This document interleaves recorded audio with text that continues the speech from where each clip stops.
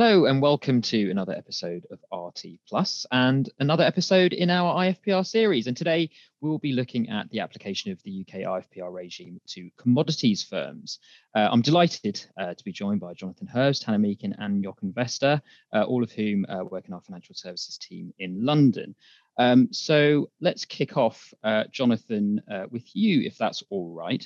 What would you say is the sort of high-level macro impact of the UK IFPR regime on commodities firms?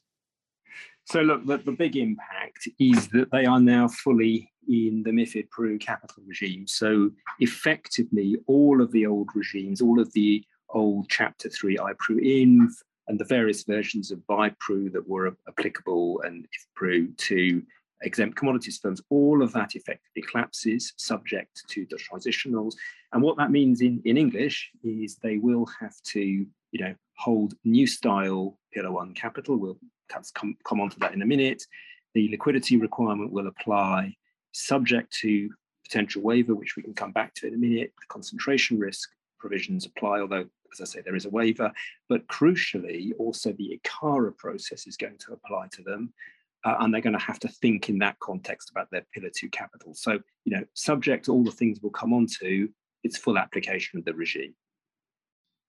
Fantastic. Thank you for that, Jonathan. So if we can move on, is there a transitional regime in respect of this? And if so, what are the sort of key points of that?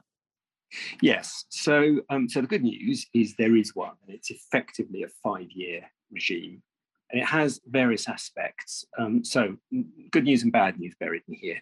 I guess the bad news is 2 points. One, right from year one, the sort of new base capital requirement, permanent capital requirement, will apply to these firms. So depending what you are doing, that might be a lot higher, the 750 now, than it would have been in the old world.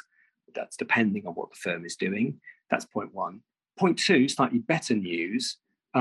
You've got this sort of 5-year smooth transition where effectively you look at what would have been, substitution of either your fixed overheads or you effectively do the test. You look at your permanent capital, you look at fixed overheads, and you look at your K factors.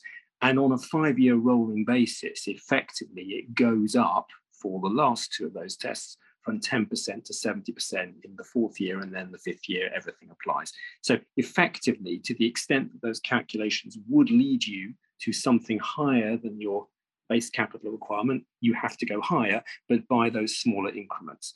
There is one little twist in the tail, which is that whatever else you do, the number you end up with has to be not lower than it would have been under the old IPRU-INV regime, if that would have applied to you. And perhaps Jochen might come on and talk about that a little more in a minute, but just to be aware, there's a kind of so-called floor in that context. Thank you very much for that, Jonathan. If we move on to Hannah now. Hannah, what's the position in relation to concentration risk?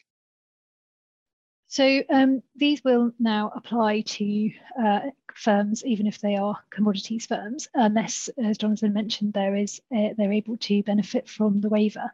And that would be the case where they can meet 3 conditions. So firstly, the other counterparty has to be a non-financial counterparty.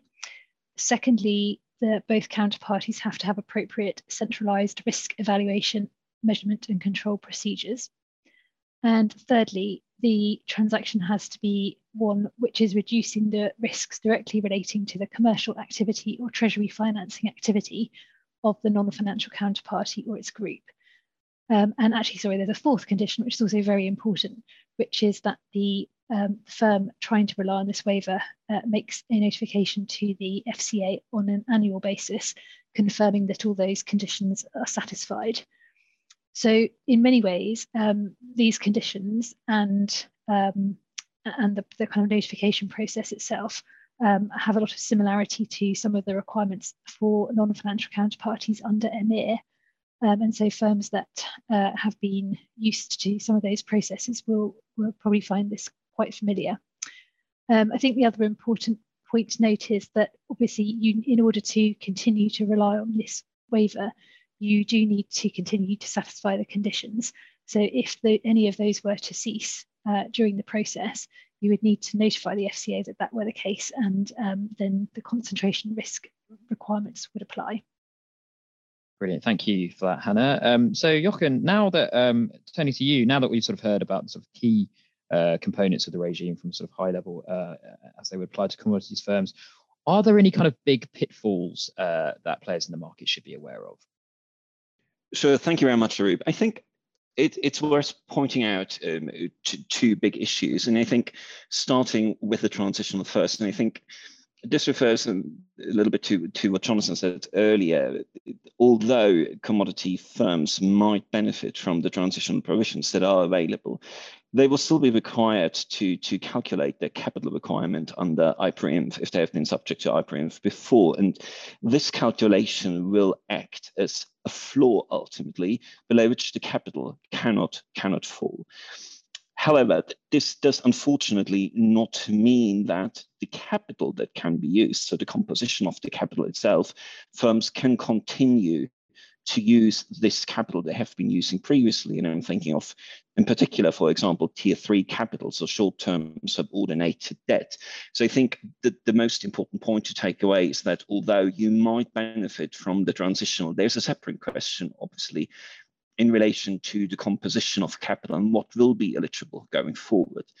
I think the other point perhaps to focus on is in relation to the concentration risk requirements. And here, as Hannah said, I think it's really important to bear in mind that this is an annual notification, and firms that might want to rely on this will need to make sure that they notify the FCA on an annual basis, but also if there are any changes, in which case they will also need to notify the FCA, and obviously they will need to continue to meet all the requirements on an ongoing basis in order to benefit from the exemption.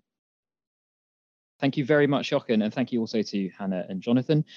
Do stay tuned for more podcasts on the details of the IFPR. We will be releasing those in the coming weeks. So subscribe to Regulation Tomorrow on your favorite podcast platform, or do log on to regulationtomorrow.com. We'll see you soon.